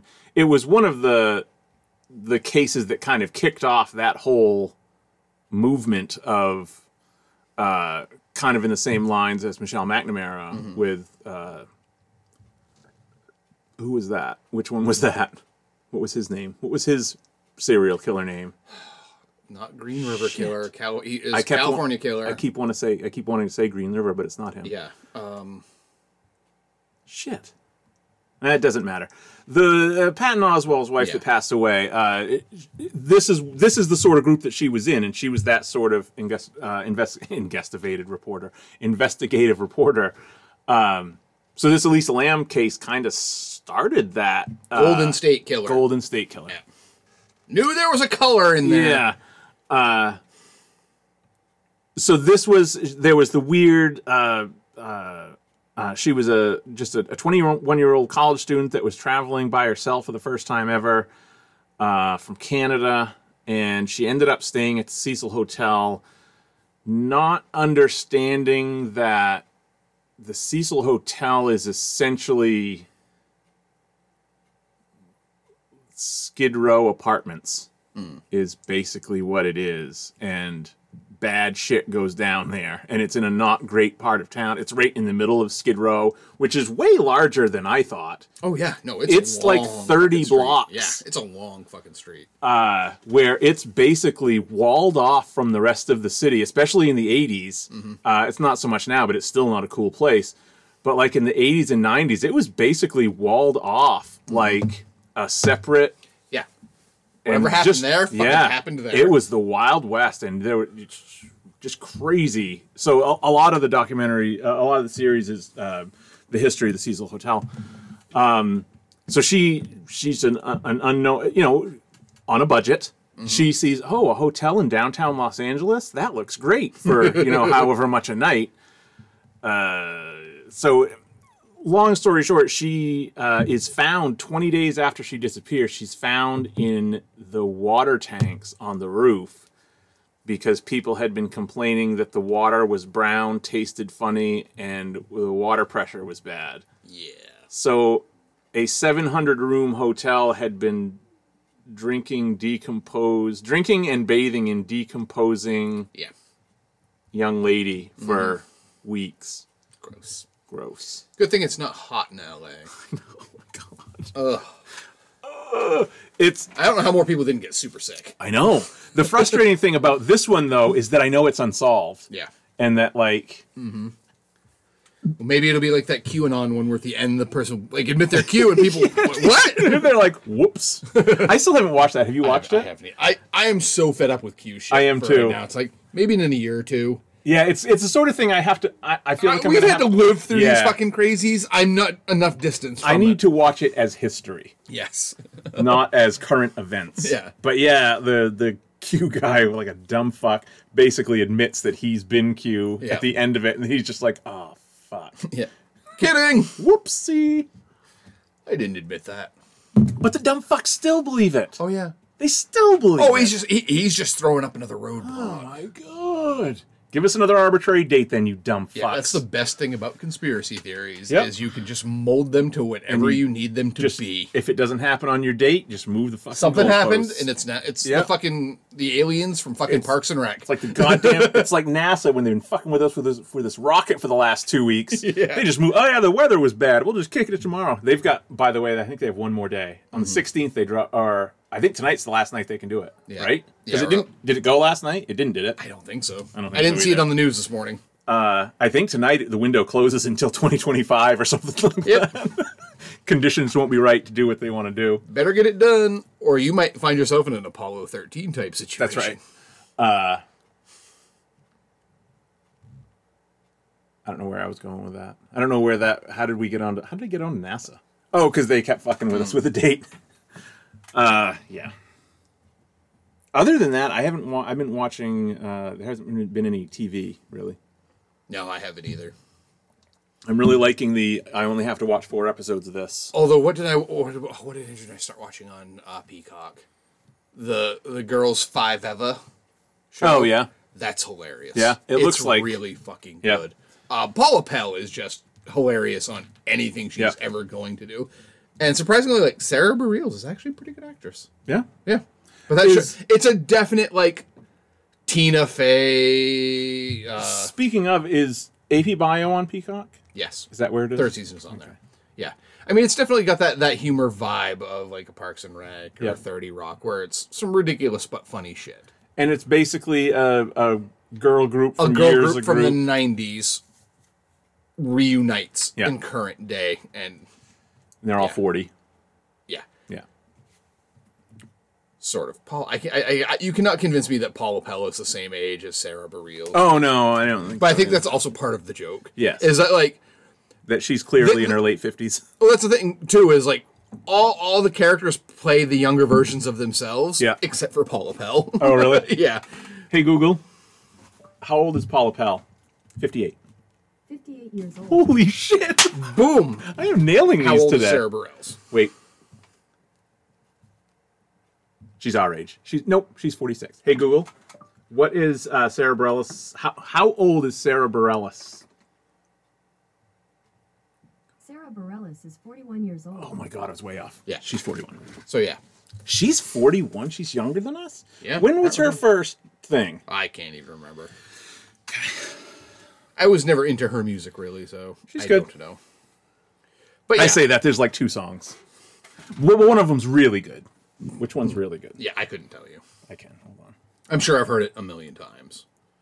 But no, that show, Girls 5 Eva, is really fucking funny.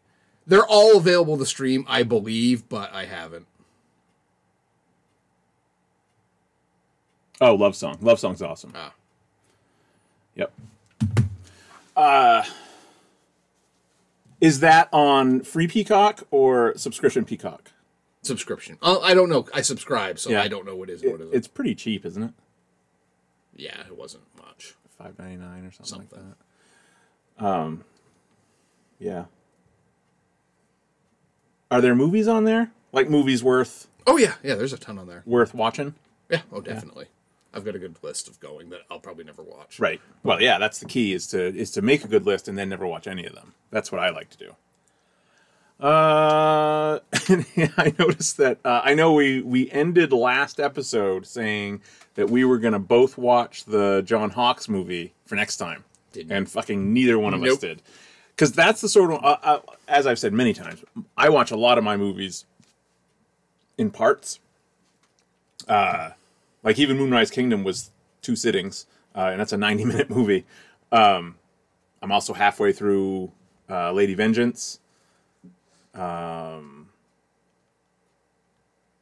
Was there one of those that you hadn't seen, one of the Vengeance ones, or have you seen all of them? I haven't seen Mr. Vengeance yet. Okay. And that's the one I did see. Yeah.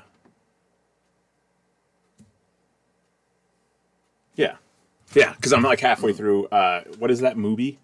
Mubi? The app that you do, Mubi. The thing where you can't find anything you're looking for service. It's still the worst. It is. I have to search it every time I go on to find the movie that I've already started. And it's weird because like they've got good stuff on here. Yeah, if you can find it. If you can find it. If you know it's there. You have to know it's there. Yeah. You have to have you have to have gotten there from Just Watch in order to find anything, because otherwise, there's no scrolling, there's no browsing through. Yeah, because there's like, oh, look, Mubi releases, and then you can kind of scroll through those, but there's no, like, big giant list of things it's like 6 movies, and you're like, okay, that's thanks. good to know. And it's like 6 really random fucking things. Oh, yeah. Although I think most of the stuff on there is. But... yeah, it's good for, like, oh, you like that director? Well, here's the first thing they did 12 years ago. Yeah. That you will never see. That was the... kind of the downside of the latest, the Flick Connection video we were talking about earlier was I was excited because he said there was some Korean gangster flicks on there. And like at this point I was like, fuck, seen it, you know. But there was one on there that he recommended that I put on my list. You'll get a There's this guy. Again, this all came from the Ron Howard discussion.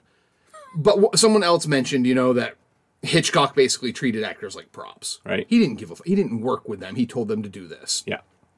And I'm like, well, you know, from what I've heard about Hitchcock, he wasn't terribly kind to a lot of his actors. And this guy has come out and like name lists. Like, give me examples. I'm like, okay, well, Tippi Hedren is well known that like she was afraid of birds, and after promising her that she'd only be around mechanical birds, threw actual live fucking birds at her in a scene.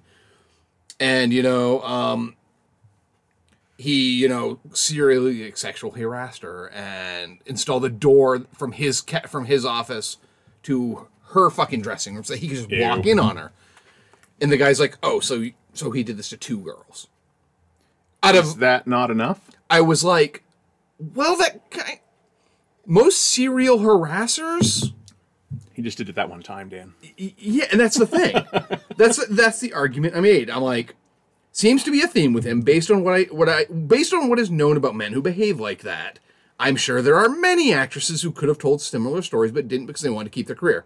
So he lists like a long list of actresses that he's worked with. To name a few. You mean that these are women you suspect Hitchcock bullied? Yes.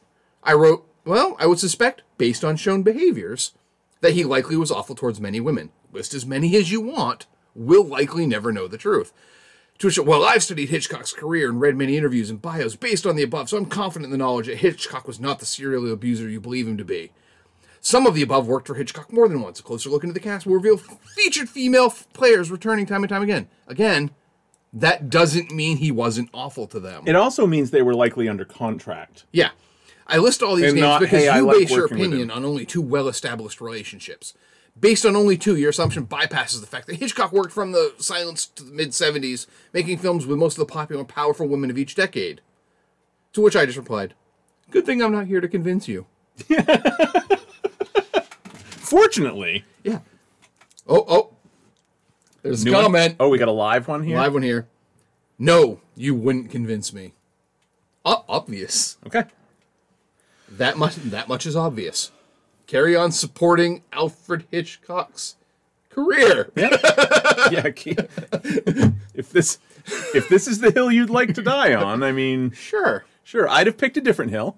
Yeah, but I'm again a director who's been dead for 50 years. You're like, and again, it's me. Dude, You're arguing with me, Yeah. besmirching Alfred. And again, I love Hitchcock films. If you- But from the sounds of it, he was an awful human being. Still like his movies. if you want to drag this cross around, fine. But Yep. Yeah. It's So your much that choice. you engage in a 3-day argument with me about Yep. it. See, that's the difference between you and me, though, is that I would not engage. I don't have the patience. Here's the thing, I do it for the views. I know. Because the longer I engage in discussions on these Facebook pages, Sure. the longer that post stays up, the more likely people will click on it. Yeah. So that's on Facebook? It's not on my page, because I don't do this shit on my page. No, God, no. This is on the Classic Film Lovers 1910 to 1999 page. Oh, cool. Yeah. So there's some real insufferable shits on there. That Oh my god. Yeah. There's got to be. Oh my god. There are. And again, if you just want to talk about a movie and why you like it or Yeah. why you don't like it, I'm down with that. See, this ties back into my my watching a guy watch Hamilton. Is he had his live stream up on the next of it, and I had to just ignore it because Hamilton fans are insufferable. Like motherfucker, every person we're an hour and 10 minutes into watching a guy watch Hamilton. You don't think we all know what song's coming up next? Like, you don't have to type it in the chat like you're all knowing. Yeah. Ooh, such and such is coming. Or like, or make sure you pay attention here. What do you think, he's going to go to the bathroom? He's made this channel about this. Yeah. Watch this. Yeah, no fucking shit. He's already doing that. He's not just watching this. More than he's one person- recording himself watching More than this. one person's like, pay attention to the lyrics here. Like, What? yeah, I know. That happens on almost everything. It's not like he's at a fucking barbecue and it's on in the background. Yeah. He's watching it. He is paying attention. And what's really funny is like there are other people in this page that will be like, y'all are assholes in this Yeah. group. Yeah. Like I'm a member of like the Criterion fan club page, which you would expect that one to be super You would. insufferable. It's not.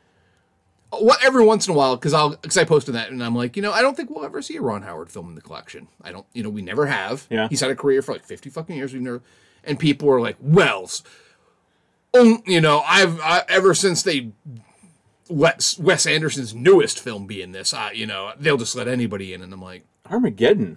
yeah, That's all. That's what I would say to everything. Well, that's right. Anytime, That's an often comment. It's like Armageddon's in the collection, and then people are like, I don't know how. It's like, well, neither do I, but I actually do.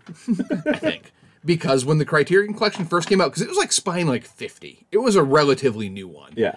Criterion Collection was putting out a lot of fucking Godard films and Fellini.